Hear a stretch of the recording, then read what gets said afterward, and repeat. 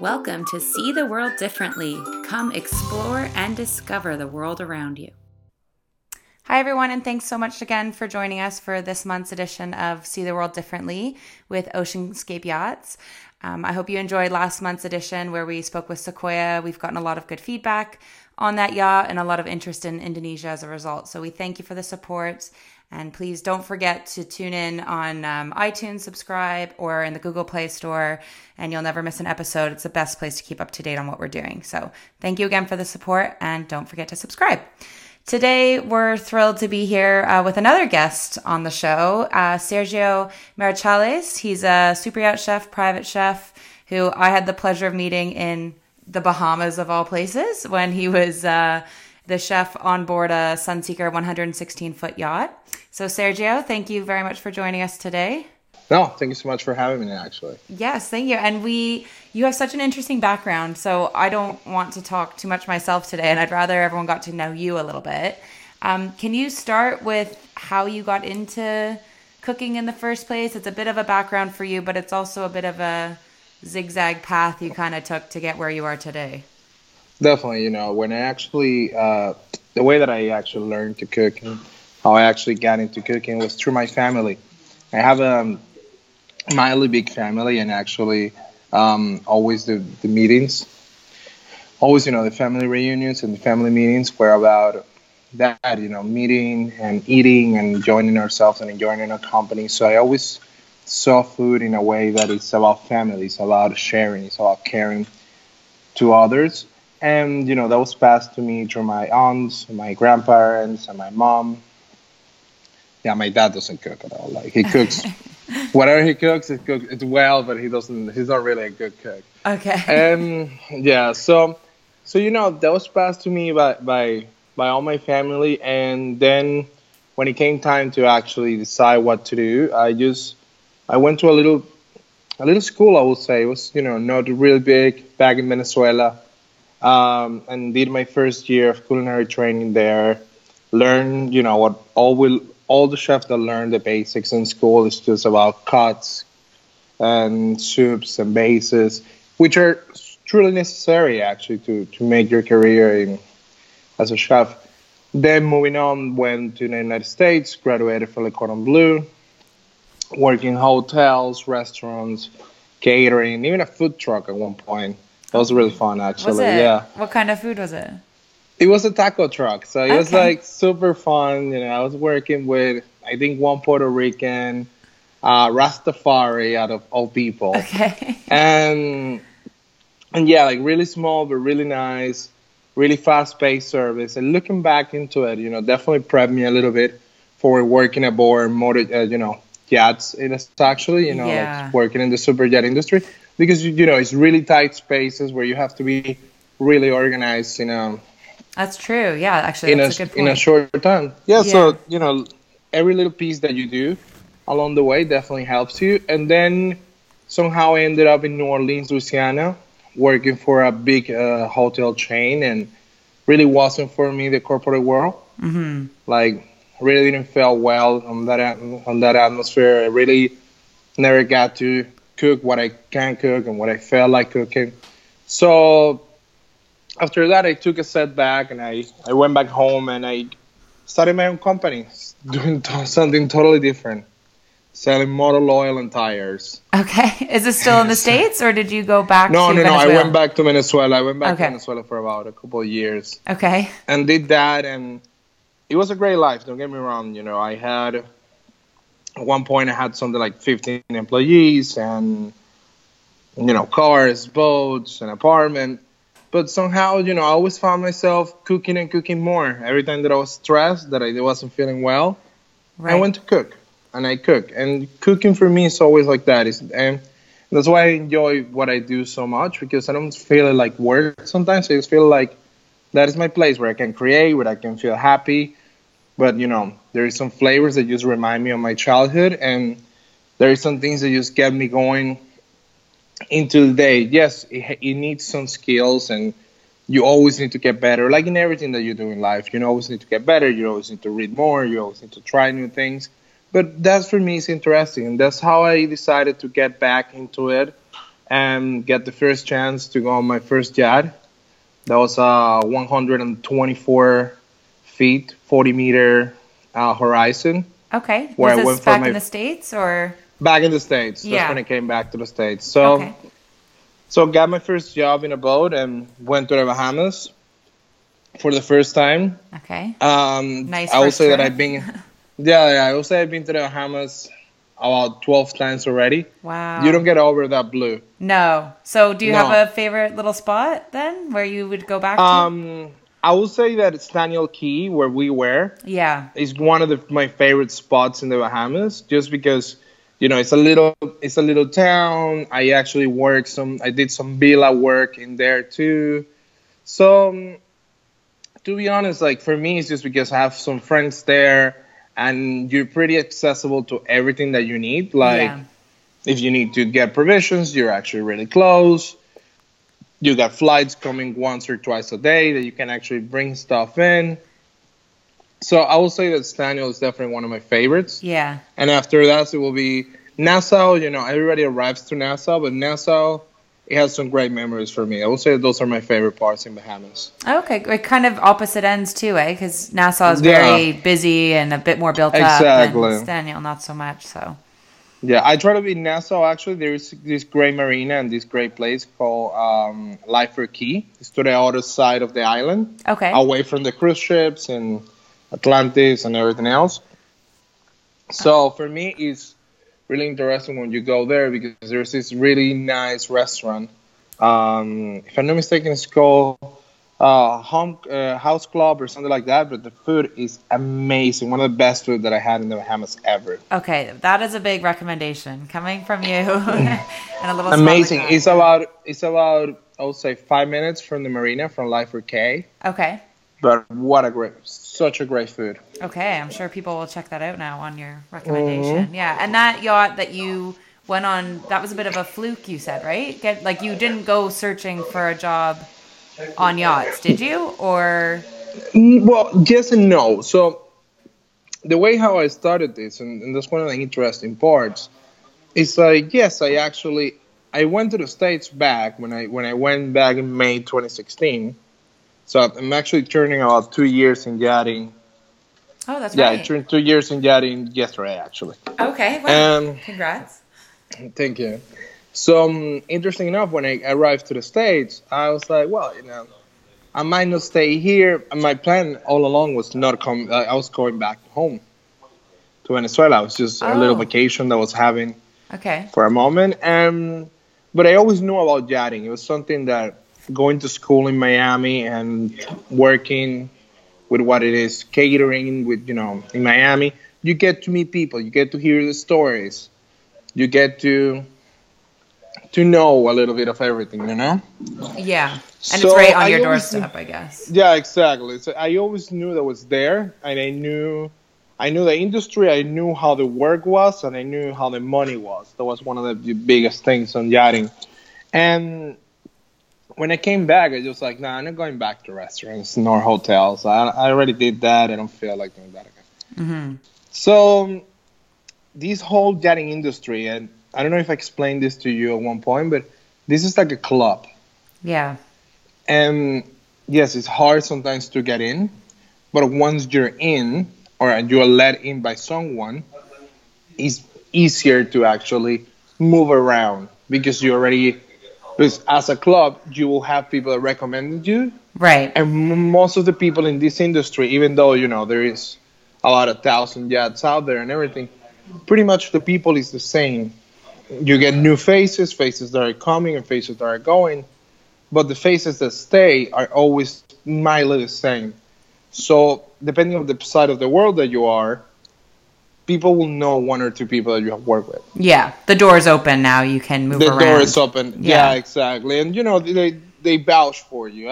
And as you vouch for people too, you know, it's like it's all about reference and recommendations. It's all about who you know. Yeah. Like any other industry, you know. That's one of the things with this industry. And that's why when we talk and I explained to you how I got my next job, it was like that. It was somebody that I know personally, a friend of mine, that recommended me to a job. It's just that's pretty much how it goes. Okay, right place, right person, right time. Right place, right person, right time. And the same was for my first job. Right place, right person, right time. Okay. I met the Colombian captain, and they gave me my first chance. It was about that. I wasn't getting paid, you know, the standard. I was getting paid less, of course, because I was new. Yeah. But, you know, you need to sometimes suck it up for a couple of months. Yes, start somewhere. Yeah, and then, you know, go into bigger and better things. Yeah, and now you split your time. You do some work on this side in the States and in the Caribbean, and then you're also in the Med sometimes, correct? So, yeah, right now I'm actually in Barcelona. I took a couple of weeks off. Okay. Yeah, and I would actually join the 116 where we met in a couple of days, as some of the things with the 47 meter that was on didn't work out, but it's just a great thing, you know. Yeah. The doors were left open with them, and the moment that I called, they were actually super excited to have me. They're like, yes. Excellent. Yeah. Perfect. The food was amazing. I know we weren't the only ones to think thank you that, so much. So, yeah. Thank you so much. But yeah, you know, it was all about that. So yeah, I'm having a couple of weeks off here in Barcelona, enjoying the culinary scene. I can tell you that it's not been a day where I have eaten bad here. Food here is just incredible. Yeah, that was one of my questions. Is that, do you have a top place in the world that you like to go for? It doesn't have to be I don't know, to be honest with you, because I've been around the world with the yachting industry. You know, I've been lucky enough to actually have the chance to start my career doing the Florida, Bahamas, Caribbean, and then actually moving on to Asia and living in Hong Kong and surrounded for about a year, you know, being in China, being in Hong Kong, being in Thailand, being in Singapore.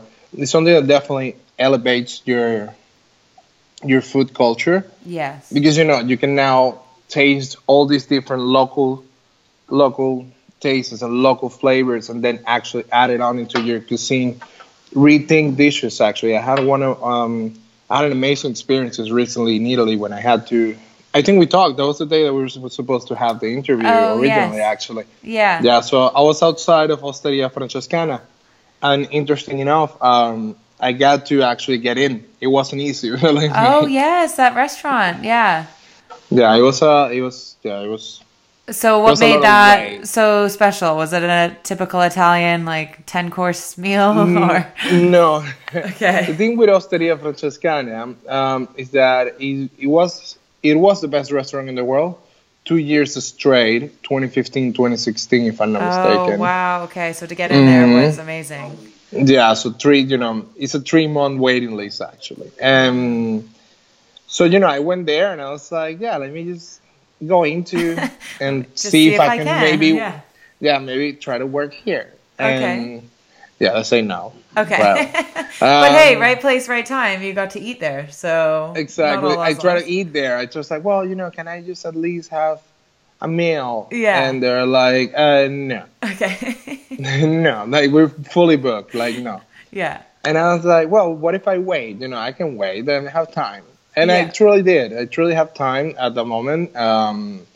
It was like a day off, and I had the car, and yes, it was 2 hours from the boat in a car, but come on, we come from the States. 2 hours in car is nothing. Right? Trying to tell that to European friends. They don't get it. 2 hours here in car is like a totally different scene. It's yes. funny enough. Yeah. I mean, you're crossing borders over there in a couple hours. Yeah, so actually. Yeah. So I went to it, and they opened doors at about 8.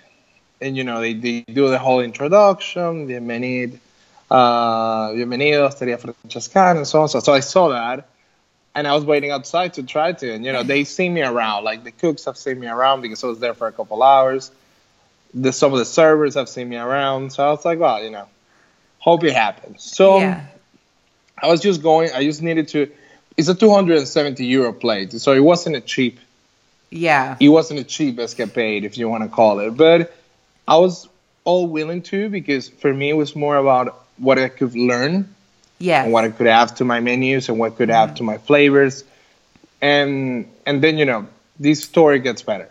Okay. But it's good. Yeah, but then, you know, I'm there, and it's about 8:03. and the maitre d' comes out, and he sees me, and then like with the broken Italian that I speak. Well, my Italian got a little better while I was there. So close to the Spanish, but with my broken Italian, I just, kind of explained that I was a young chef, that I just wanted to come in and try some dishes to see what I could actually add and make my business a little better, and so on and so on. And he's like, well, just come with me. Really? And I was like, yes, perfect. And then, I get in, I shake one of the service hands that I talked to him earlier that day. Yeah. I come in again, and I'm expecting to be sit at this moment. Right. But they take me back into the kitchen. Okay. And they sit me in a corner of the kitchen, actually. And I have the 12-course menu in the kitchen. Really? Each dish explained by the chef that worked there. Oh my gosh, that's almost better than being sat, though. Yeah, like that was amazing. So yeah. So like that for me was just amazing, and actually getting into there for me was a wake-up call too, because I enter into one of the best kitchens in the world. Don't get me wrong, but at the same time, I saw so many things that. You try my food. I'm a mildly good cook. Yeah, more than that, but yes. Thank you. But, I saw some things, technique-wise, culinary-wise, that I was like, well, I'm still maybe not missing a lot of this, but I still can refine myself a little more. I still can be a little better, faster, stronger. Yeah, like you said, always learning, right? Trying exactly. So for now, I just took the decision that I'm going to do the Met season with the Sunseeker, and then I actually will go back to restaurants for the winter season. I won't go back to the States. Oh, really? Yeah. Yeah. I will be here in the Met I will be here most likely in Barcelona.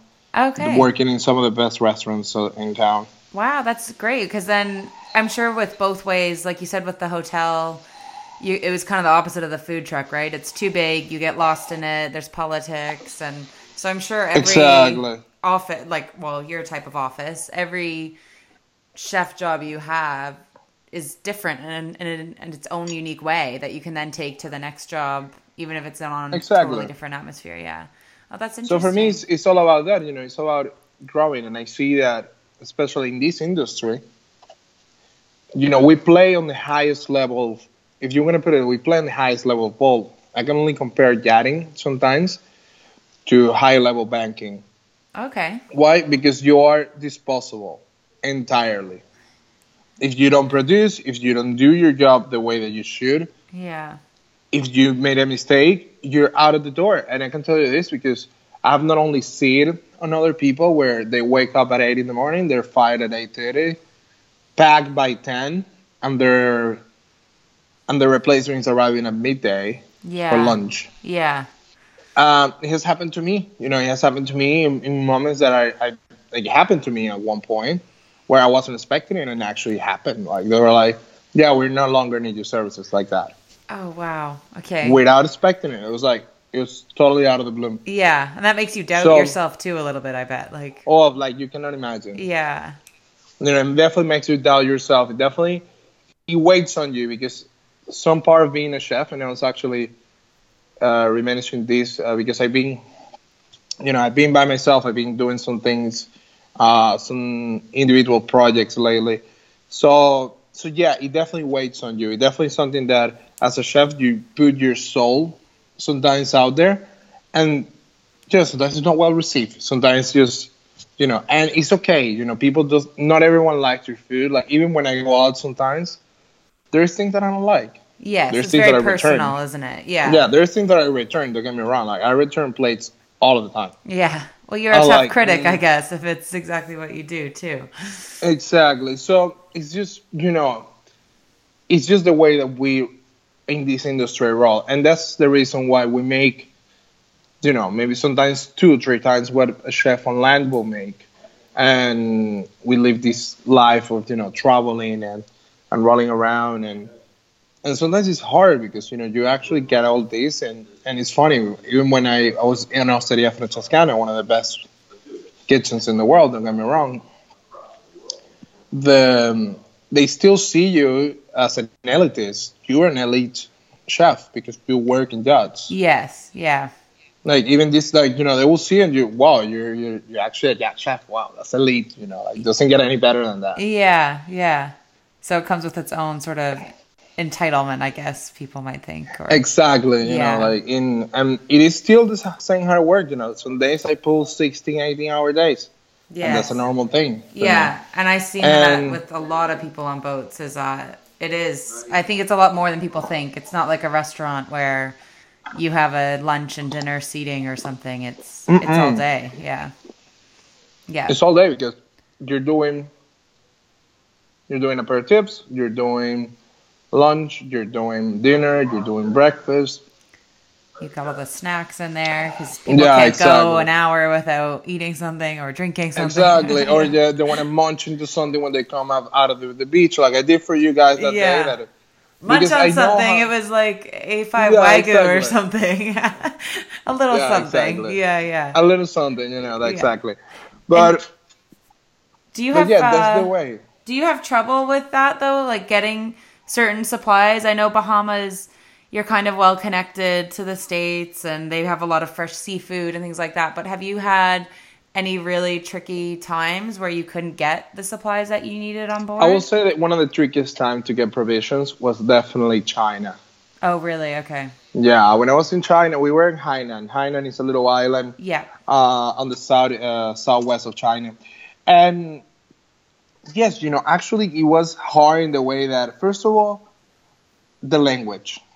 Don't get me wrong, our Mandarin, especially living in Hong Kong, you don't practice it at all. No. It's just the way.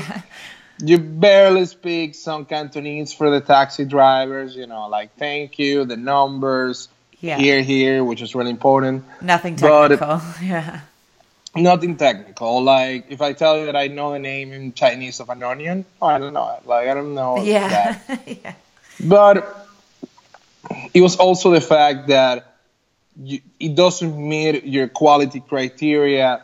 The local fish that you have, you really don't know how much. Like, I can see a fish from the outside and know if it's fresh. Yeah, I was just thinking. But like, I don't know if all the fish that they're gonna give me is fresh. Yeah, so the quality. And sometimes, of food. Yeah, exactly. And sometimes your timing becomes a situation also because, when it's two of you in a galley, in a kitchen, in a boat, you have the time to actually maybe provision before. Yeah. But when you don't, it just becomes a little even trickier to actually get everything done. And for me, I would say that one of the hardest part was that. But at the same time, we prep each other really well. We brought everything from Hong Kong with us. Okay. So you can stock quite a bit. So usually what you do in these sort of situations is that you will fully provision into your last port of knowing. Like, let's say if you're in Florida, I'll provision myself in Fort Lauderdale fully for a crossing. Okay. Mm-hmm. Until your next major port where you can get exactly right now I can get everything else that I need. Okay, so say a 2-week charter. You're only stocking enough provisions. There's a point where you would restock unbeknownst. There's a point where we restock. Depends also on the kind of fridge that I have, the kind of boat that I'm working on. Like, there's boats that are smaller. You can only provision for a couple of days, 3-4 days. Yes, depending on space. You have enough. Like, usually your proteins are the hottest part because that's where your quality comes into play. Yeah, it needs to be fresh and produce, you can still play with them. You can still play with the produce. Yeah. Of course, I would never buy produce in the Bahamas because I know how they get into the Bahamas and they lose all the quality on their way. Right. Can you share about that, or is it just should we not be eating food? Sometimes, no. Like sometimes in the Bahamas, especially in the little islands. Yeah. You lose they call it, the cold transition. Like, it has to be cold all the way, and you lose that sometimes. Like, it's gonna be left outside at one point, while it's getting in from the airport. So you lose some of the quality, especially really, real perishable stuff like berries and strawberries and little things like that. They really lose some of their quality, or they won't last as long as. You just know it wouldn't be worth exactly. it to stock so those are things that you have to know how to deal. Like for always the berries, the flowers, some of the things. Those are things that are really perishable, and you really have to know how to deal with them. Yeah, especially the flowers, because it's all like the final presentation, isn't it? So if they're all kind of wilted and browning, it kind of puts a damper on things. It kind of goes off, exactly. Yeah. And do you have a favorite signature dish or something?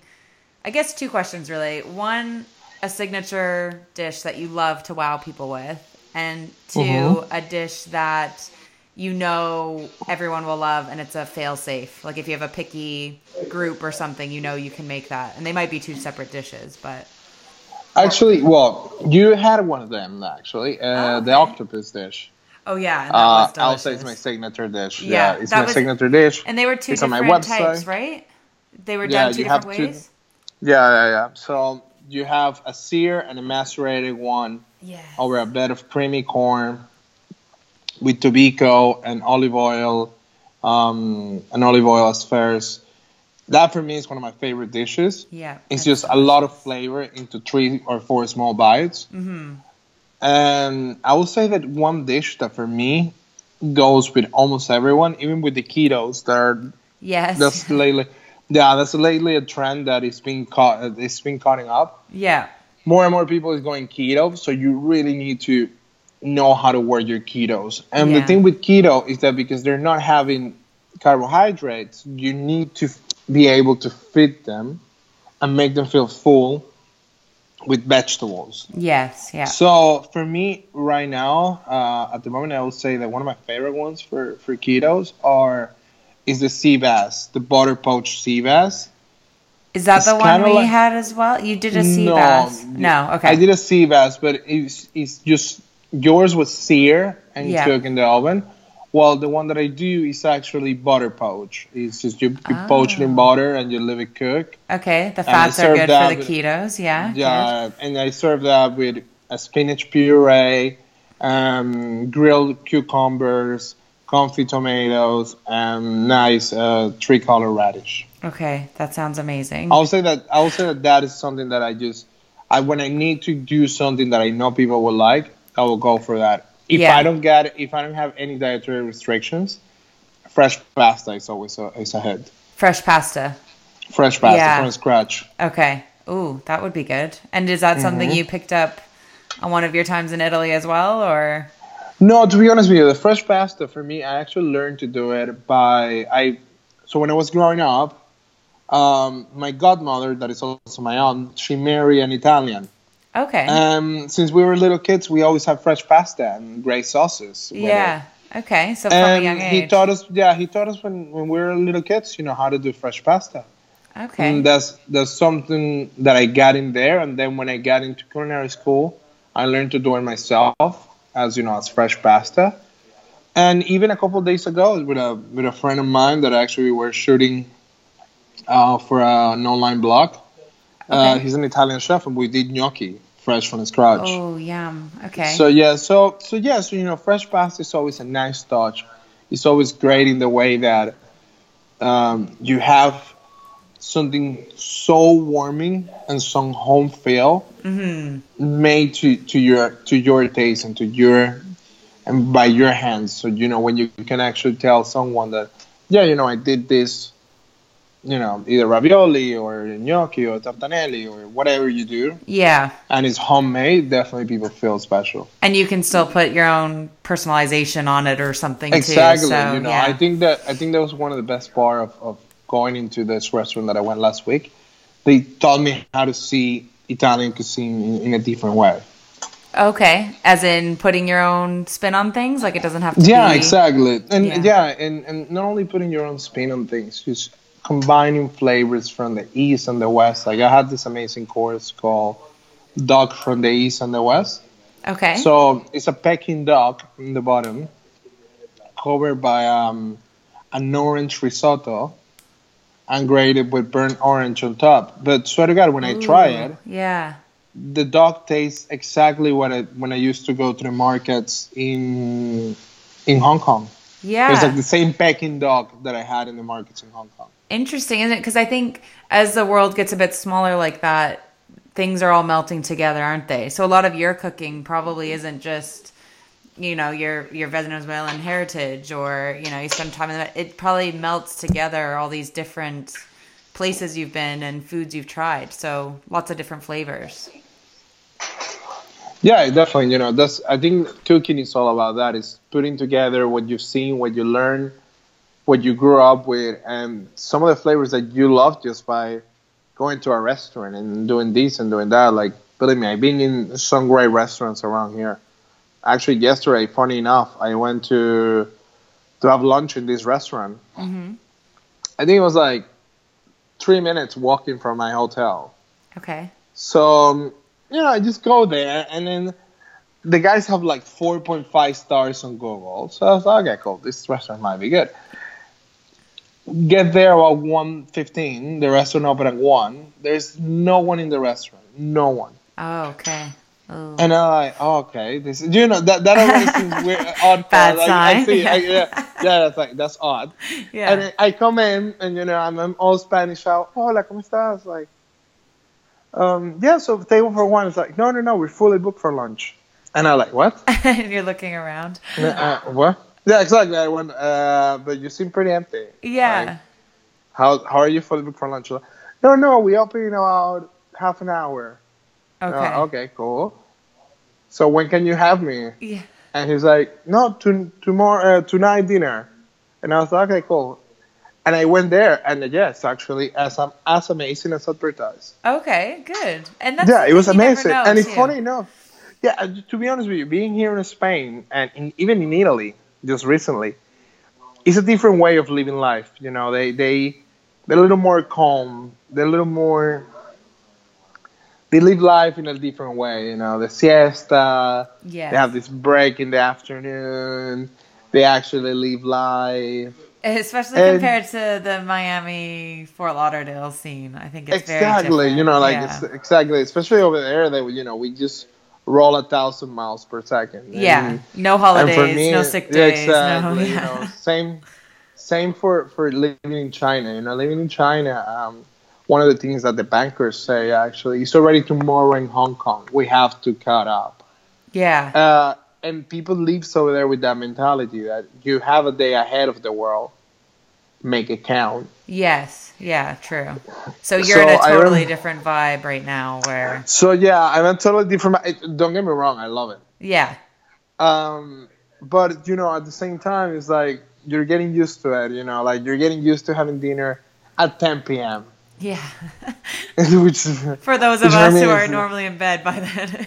Exactly, which is crazy. Like you actually, and I've dated a couple of girls here actually. Okay. And interesting enough, they tell you, yeah, no, dinner at 22, and you're like, what? Yeah. That has to be an address or something. That can't be.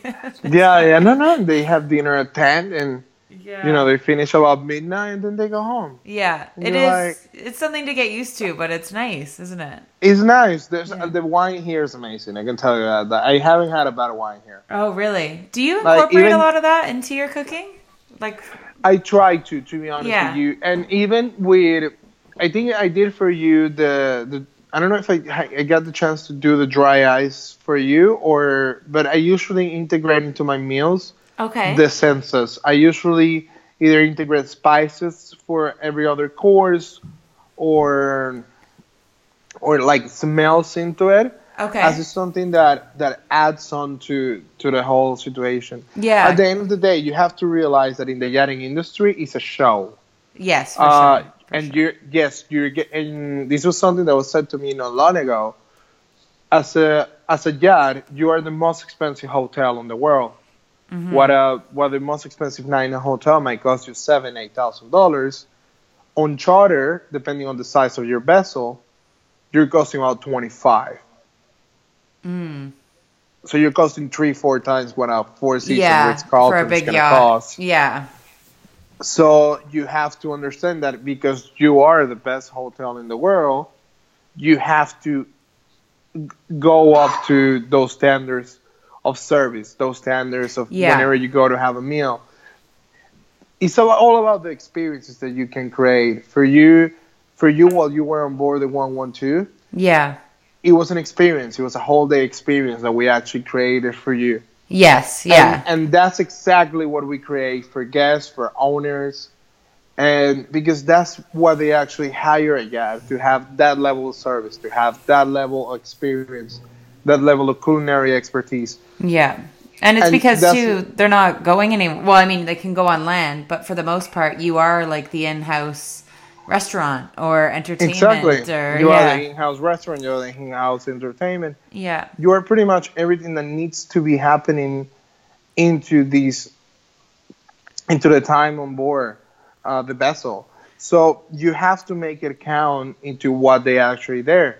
And that's something that I personally was taught, and I make a point that you have to give the best. That's why I told you that I compare these a lot to high level banking, because you have to be on point every day. You have to give your best every day. You have to just produce and keep producing every day at the highest level. Yeah. Because, and that goes into everything. You know, you're the best paid hotel staff in the world for a reason. You're the best, you're the highest and most expensive hotel in the world for a reason. And that's where all your standards should come from. Yeah.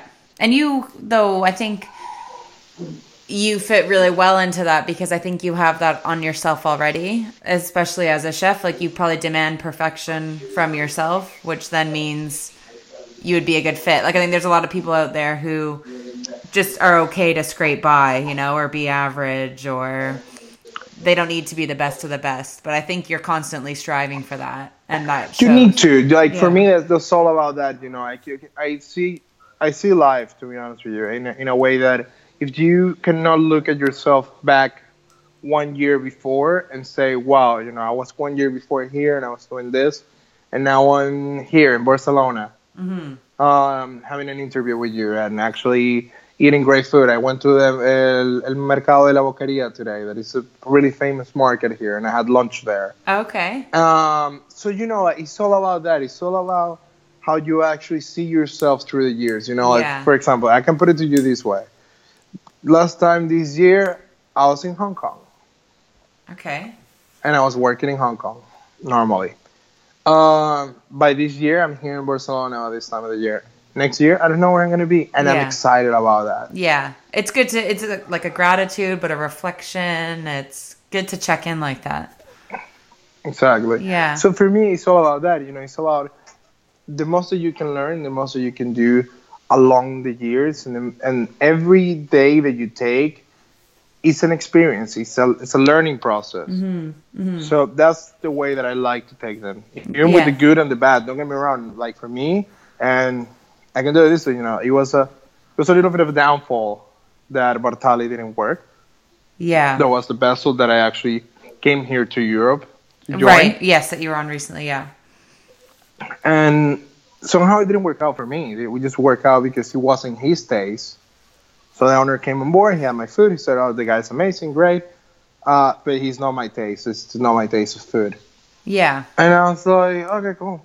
You know, Yeah. nothing I can do about that. No, like we said, it's very personal, but It's very personal. Yeah. But at the same time, you know, don't believe that doesn't take a toll on you. no, for sure. I'm sure you like, go it's still- with some self-doubt and confidence. Exactly. You know, you're still putting your soul in there.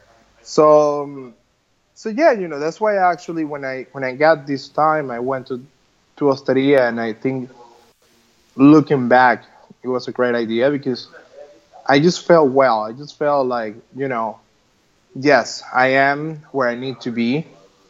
Definitely, you know, it's an elitist. You have to work a lot to actually be on the jobs and stay Yeah. yourself in the jobs. Yeah. But when you actually move away from that and you see that, and it's funny because engineers and chefs are the only two people on vessels that need to have great qualifications in order to actually get into the industry. Yeah. While with the rest, you know, if I went to be a decky, I start, cleaning the boat. I get a couple of courses, and then I move on. Yeah, you start at the bottom and work up. Exactly. While you're being a chef, you can actually not do that. You have to have a really big background experience in actually to order walking to the boats, because also one thing that you get is the internationality of the industry. You get people that is from different ways of life, and from that you will get different requests, from religious requests to home requests, like you have Italians, or you have Spaniards, or you have someone from, I don't know, Mississippi or Chicago that is just asking you for a mac and cheese the way it is. Yeah. Or the guy's asking you for steak and potatoes, but he wants his steak and potatoes the natural way. Yeah, yeah, like mom used to make, kind of a thing. Exactly. So with a lot of gravy. Yeah. And so on. So you have to be able to cater for the most exquisite palates, and at the same time for the most normal palates. Like you get requests for Easter dinner or for Easter brunch, and then you need to have your hashed potatoes, and you need to have your baked ham and the gravy and everything else that comes in between. So being a yacht chef is more about adaptation, and that goes also on the menus that you can produce. That goes also into your provisionings and everything else. Don't get me wrong, it's all about context too. You need, I would say that I have one of my favorite provisioners that they've been helping me all around the world. They're called Provide and Supply, but at the same time, I also have some other people that I use whenever I don't actually need to. I cannot find them, or it's just a thing that I'm in Italy and it's going to take 4 days to actually get anything, and Italy is not the easiest place to get something. We just actually had a downfall in Italy with some provisions that were supposed to arrive, and our caviar got stolen.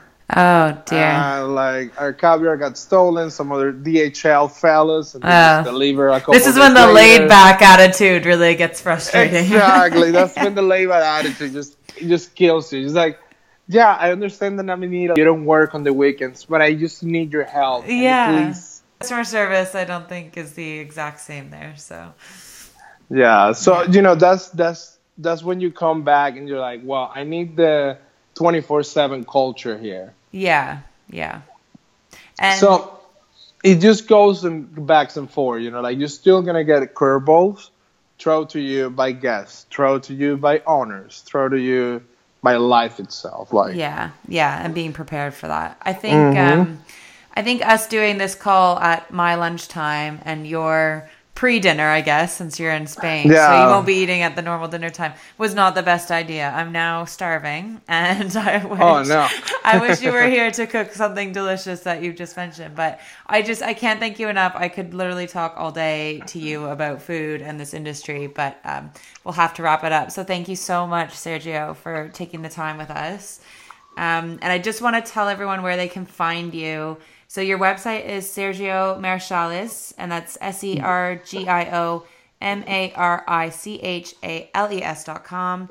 And your Instagram's the same. And I think Instagram's kind of your go-to, right? That's where Instagram is my go-to at the moment.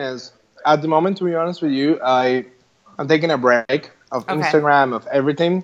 I'm in a little space, but believe me, the material that I have completed for the last 3 weeks here in Europe is definitely coming up. Okay. But yeah, Instagram is my go-to. In Instagram, we're not only adding to the recipes and adding to the lifestyle situation. We're also going to be doing contests pretty soon with some of the sponsors, and we're going to be showing a little bit more of Europe as I'm going to be around here all the summer.